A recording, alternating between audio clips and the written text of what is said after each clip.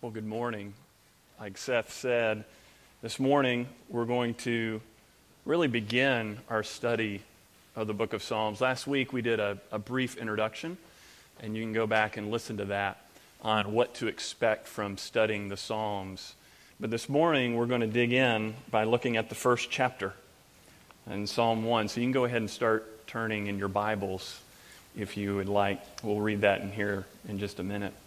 The Psalms are really a book of songs or poetry that these writers have put together that we have here preserved in the Bible. And what we see is how God's people have been encouraged to live for Him. What we see are pictures of different stages in life, in different circumstances, both the highs and the lows. We see it all in the Psalms. And this morning in Psalm 1, we're going to take a look at what is called a general introduction. This psalm and Psalm 2 basically introduce the entire book of Psalms, 150 chapters. And so what happens here in Psalm 1 will be the foundation for everything that we build from here. And the Psalms are significant because we have to have the mindset that these were the covenant people of God. These are people that had received His grace and were living with Him. And here is their response to God. And so that's how we will approach it this morning. Psalm 1 is a wisdom psalm. It's like Proverbs and like the wisdom literature throughout the Bible. We preached on that last year, and you can listen to those sermons to kind of get a sense of what the wisdom literature looks like. But Psalm 1 is a perfect example of that. Basically, the wisdom literature gives us a look into what it means to be wise, what it means to live a wise life. It gives us the instincts for a godly life in this world that is far from godly. And dealing with all the circumstances that we face, both the good things and the bad things.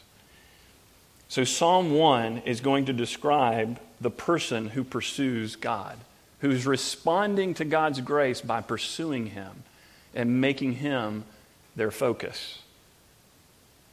In fact, Psalm 1 invites us all to come in because at the very beginning it introduces the only way to be happy. Who doesn't want to be happy? I think everyone who's ever lived has wanted happiness, including you and me. If we're honest with ourselves. I think it's reasonable to say that everyone is pursuing happiness for themselves, in fact. That's why we have entire industries devoted to marketing and entertainment. They hold out the promise that you will be happy if you buy this or that or have this experience or that experience. And they promise an escape from hard realities. Who doesn't want that? Who doesn't want to remove the hard things in life? I just want to be happy. And yet, with honesty, I think if we ask ourselves, our pursuit of happiness hasn't always produced what we wanted. It's fleeting. It doesn't last. And the fact that we live in a country that is freer than anybody has ever been, wealthier than anybody has ever been, and has the longest life expectancy of any people of all time. And yet, we're not any more happy, are we? Fortunately, that's what Psalm 1 is here to address. We have problems in our country, even though we are free, right? We see examples of this. Anything like the opioid epidemic, to high levels of depression, dissatisfaction with work and family. These are serious problems. And what we see is that freedom and wealth and prosperity, they are not the answer in making us happy. But fortunately, the Word of God addresses the happiness problem, but in a different way. And that's what Psalm 1 is all about. In particular, it's going to describe What's the answer to this longing that we all have in our hearts? So if you found Psalm 1, would you stand with me as we read God's Word?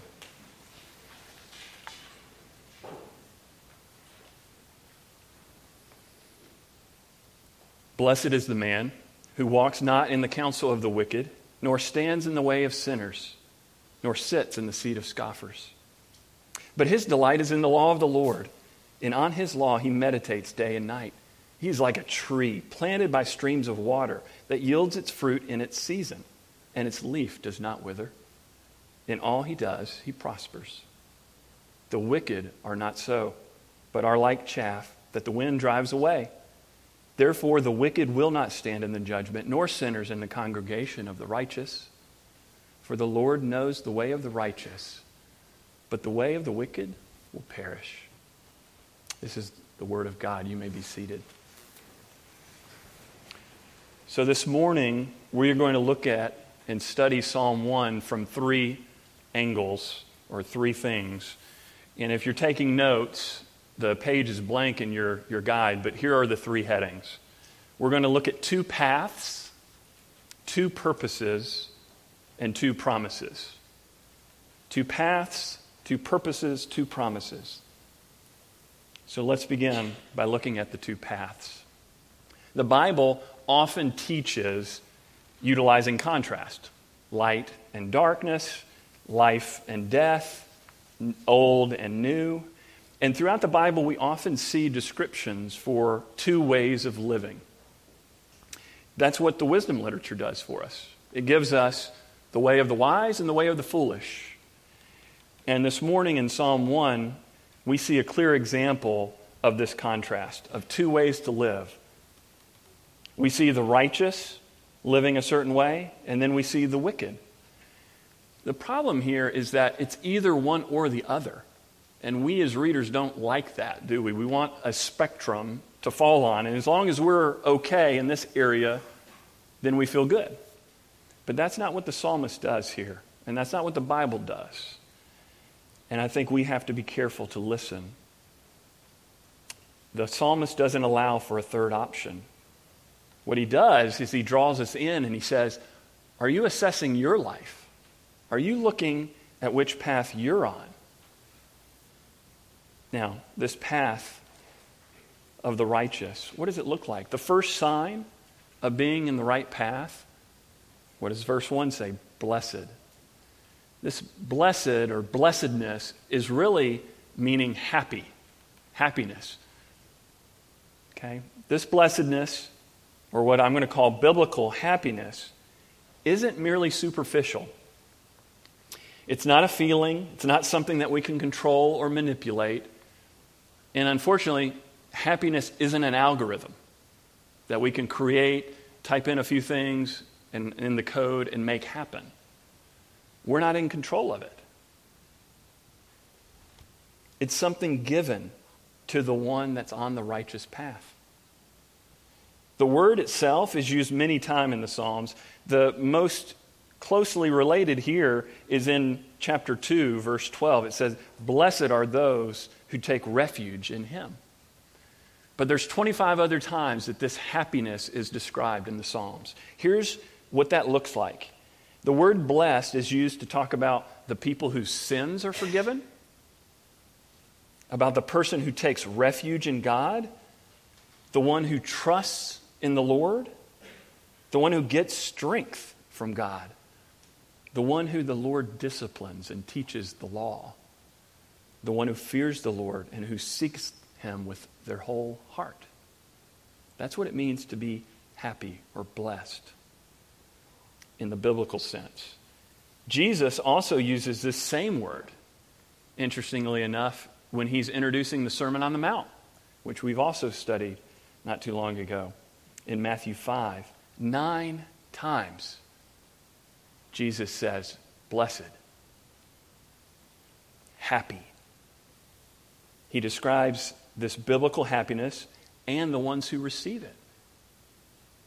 They are not what we expect, are they? The poor in spirit, those who mourn, the meek, those who hunger and thirst for righteousness, the merciful, the pure in heart, the peacemakers, those who are persecuted for righteousness' sake, those who are reviled for being associated with Jesus.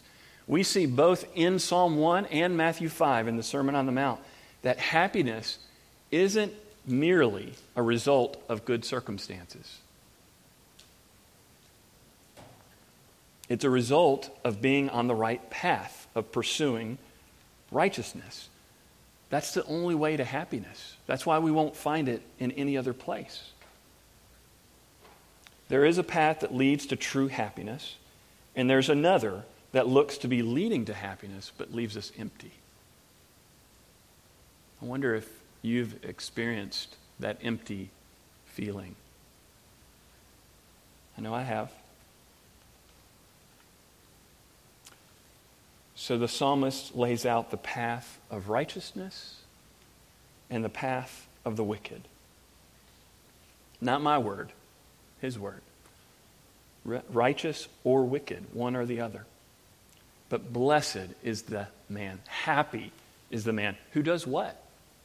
Does not walk in the counsel of the wicked, nor stand in the way of sinners, nor sits in the seat of scoffers.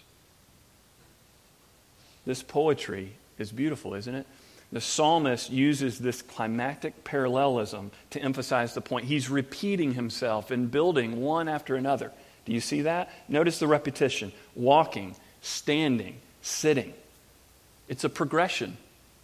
It's a comfort level with sin in our lives. It starts off by we're in motion walking. Then we slow down to stand. And then we get real comfortable and we just sit in it. I think that's true. I think that's very poignant. The progression is there to say, hey, if you're on the righteous path, you will not be comfortable with sin. You can't pursue sin and have God.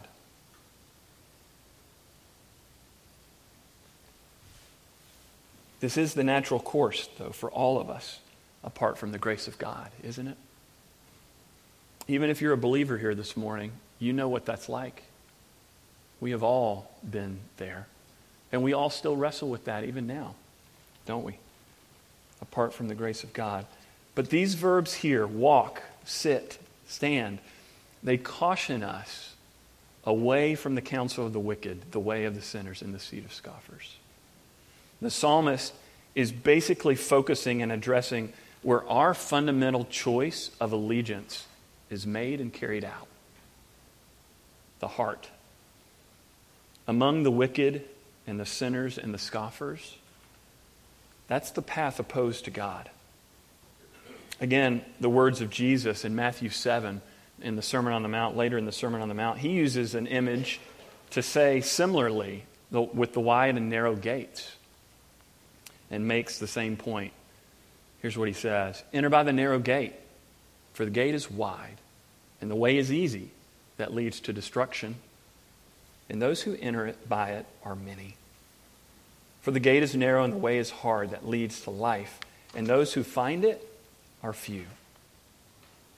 So what have we seen so far in the psalm and even what Jesus says in the Sermon on the Mount? We've seen there's only two ways to travel. There's two paths. The path of the righteous or the path of the wicked. So let's take a closer look at what is distinctive about the people traveling on each of these paths.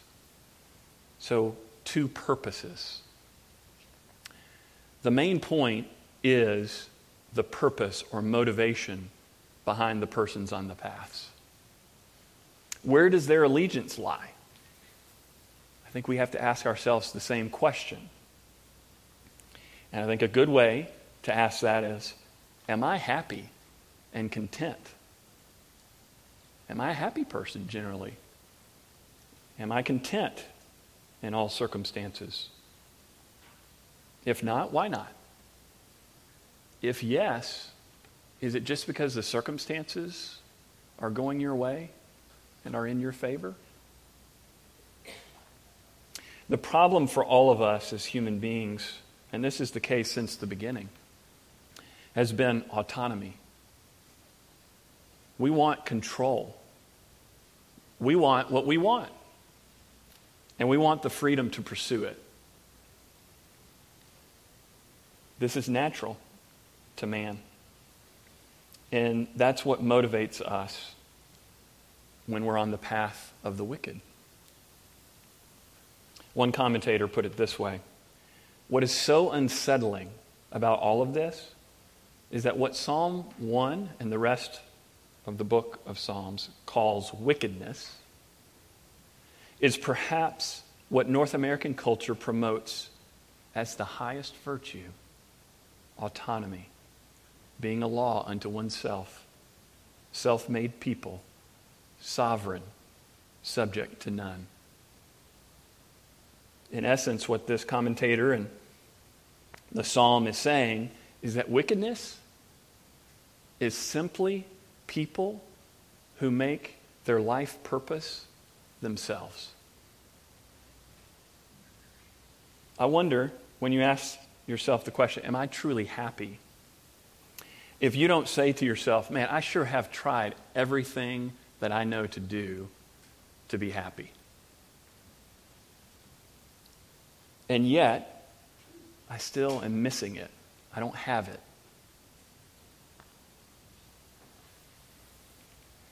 If I could just have a little more money in my bank account, if I could have a different job, a home, maybe a better home, a spouse, or maybe a better spouse, children, or more children, more comfort, and the list can go on and on. Or maybe you look at your circumstances and you look around and you evaluate your life with pride at what you've achieved. The point isn't our circumstances, but it's our heart. It's what we love. Basically, the two purposes are, it's either self-centered or God-centered. What we've found in our pursuit of happiness is that it's ultimately not making me happy to pursue my life and make myself the way I want them to be, but rather being centered on God and making much of Him is what the psalmist says will give you happiness. Now, let's look at the two places in Psalm 1 where we see God's purpose for the righteous. We see it in verse 2 in the description of what the righteous person does. And then we also see it in verse 3 in a beautiful image of a lush, productive tree. How is the man happy? How are any of us happy? The happy person is the one who delights in the law of the Lord.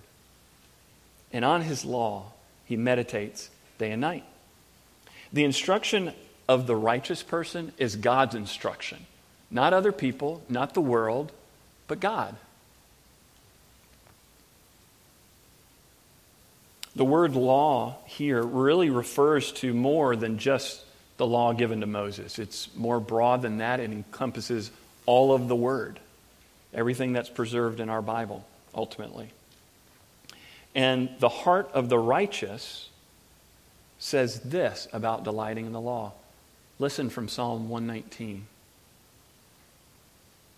Oh, how I love your law. It is my meditation all the day. How sweet are your words to my taste, sweeter than honey to my mouth. Is that how you think about the Word of God?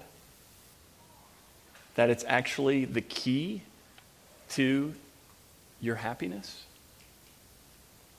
The instruction of the Lord is the happy man's delight. The Word consumes his thoughts day and night, it says here.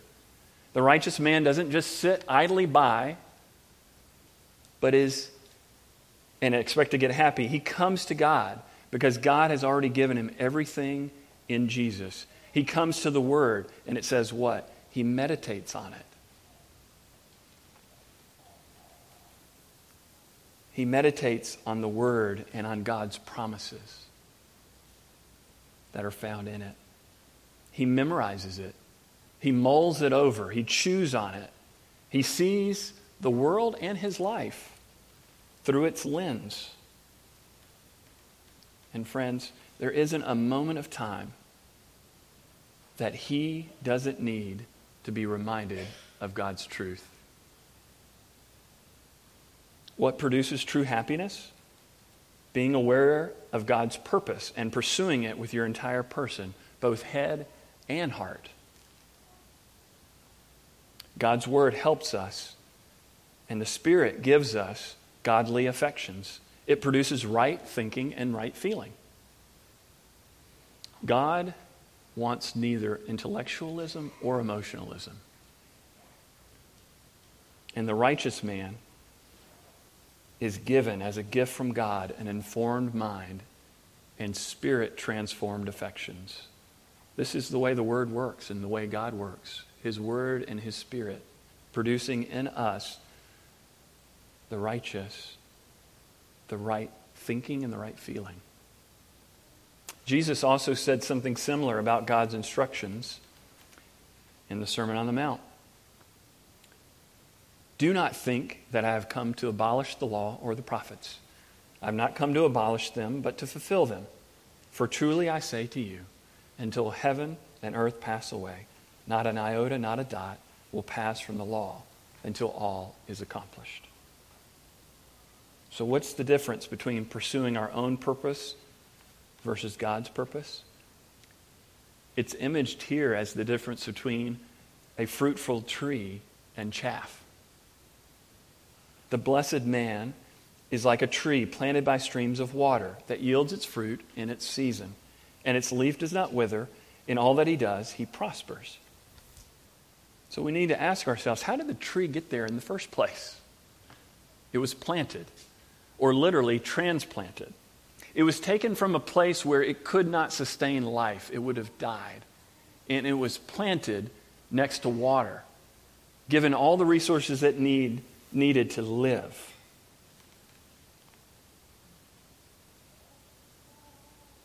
Who did that? The psalmist obviously wants us to know that God does that. The tree is placed by a water source, crucial for life. Now, the water source described here isn't like a creek that, in the middle of the summer it dries up to barely a trickle. No, that's not what he says.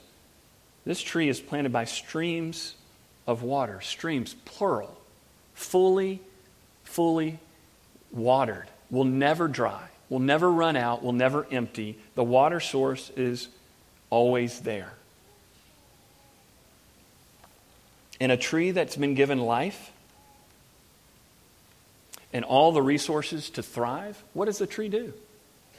It produces much fruit. It yields fruit when the harvest comes.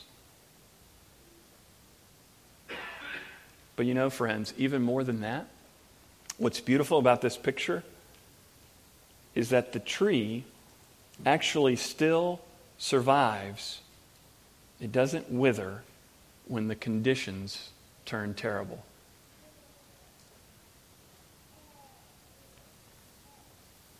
What does it say?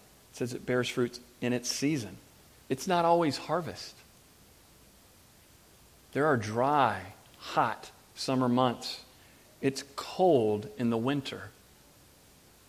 The tree must endure suffering. But the righteous man who delights in the law of the Lord is sustained through that suffering. Its leaf does not wither. It's like an evergreen. It won't die. It's stable no matter what the conditions are. That's the path of the righteous. That is when you set your sights on God and pursue Him. Even when the circumstances aren't good, He holds you fast. He sustains you. He gives you exactly what you need. Think of a picture of a giant sequoia or redwood. Hardy, huge, supplied. It doesn't get fazed by the wind blowing or a dry season. God does this for his people, for those who are on the path of righteousness, for those who seek him first and not their own purpose. What's the alternative? Verse 4. It literally says, not so for the wicked. The wicked are not so. They are like chaff that the wind drives away. You know what chaff is? It's the leftover part of the grain after it's harvested. You know, I think of this image of, the chaff thinks when the grain is growing that it's a crucial part of the process. And when it comes time to harvest, it still kind of has that in its mindset. But then what happens to it? It's left behind. It's dried out. It's dead. And the wind blows it away. It's not important after all. It's not the wicked who get favor with God. That's the chaff. Jesus, again, uses similar imagery of a tree in Matthew 7 in the Sermon on the Mount. So every healthy tree bears good fruit, but the diseased tree, it bears bad fruit. So what's the point? Happiness, friends, that is true and abundant and lasting, the happiness that we all ultimately want, is produced in us by God. It's a gift from him to all who pursue the path of righteousness. Tim Keller, in a sermon on Psalm 1, puts it this way. If you pursue happiness first and then righteousness, you get neither. But if you pursue righteousness and then happiness, you get both. Happiness is a byproduct of pursuing the righteous path, of pursuing God first. Said another way, happiness is not human produced. Only God can give this to you.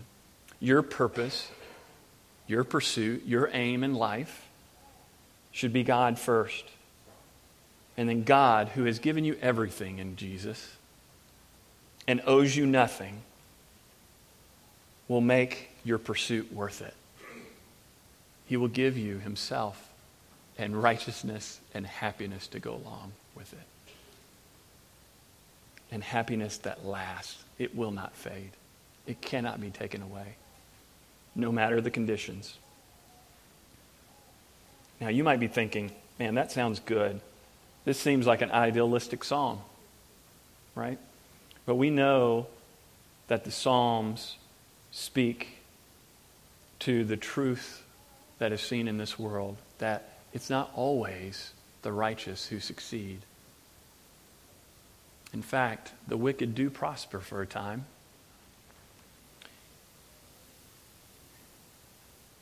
And maybe that's where you find yourself this morning. This week, I've got to admit, I had an experience like that. In my professional career, I was working several weeks on this project to obtain a client. And in the 11th hour, was told that they were going to pursue a different direction. Now, that's not abnormal in my work, but the way it came about was, it was basically through a self-interested third party's advice and recommendation that they pursued this other person instead of me. And so what did I want to do? I wanted to pity myself. And I wanted to justify that. I deserve better. I wonder if you do the same thing, or if that's just me. But you know what I did? In preparation for Psalm 1, it led me to pray and to meditate on this, that ultimately my success in business or obtaining a client isn't where I find my worth or get my happiness. It's the promises of God and clinging to the truth about what he has done in Jesus for me.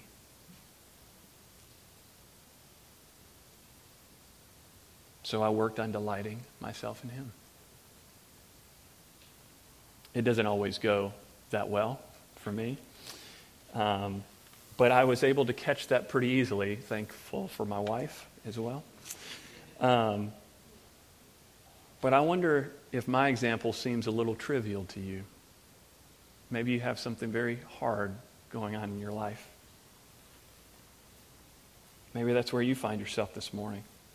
This is great talk about pursuing righteousness and getting happiness, but I don't have it. All I see is the wicked prospering. Here's how the psalmist said it in Psalm 73. Truly, God is good to Israel, to those who are pure in heart. But as for me, my feet had almost stumbled. My steps had nearly slipped. For I was envious of the arrogant when I saw the prosperity of the wicked. For they have no pangs until death. Their bodies are fat and sleek. They are not in trouble as others are. They are not stricken like the rest of mankind. Therefore pride is their necklace. Violence covers them as a garment. Behold, these are the wicked, always at ease. They increase in riches. This is a picture of injustice and violence and the prosperity of the wicked. What about the path of righteousness and the pursuit of God? What do we do with that? Well, lastly, we come to two promises. This is what we do with it. We've looked at two paths, we've looked at two purposes, and now we take up two promises. Psalm 1 gives us two promises. One is a warning, and the other is an encouragement. Let's start with the warning first. The warning is the promise for the wicked. The psalmist is very clear here in verse 5. The wicked will not stand in the judgment, nor sinners in the congregation of the righteous, but the way of the wicked will perish. Folks, life and death is at stake here. Our assessment of which path we are on matters. The way of the wicked will perish. There's separation, there's destruction, there's death, and there's judgment. Nobody wants to hear that.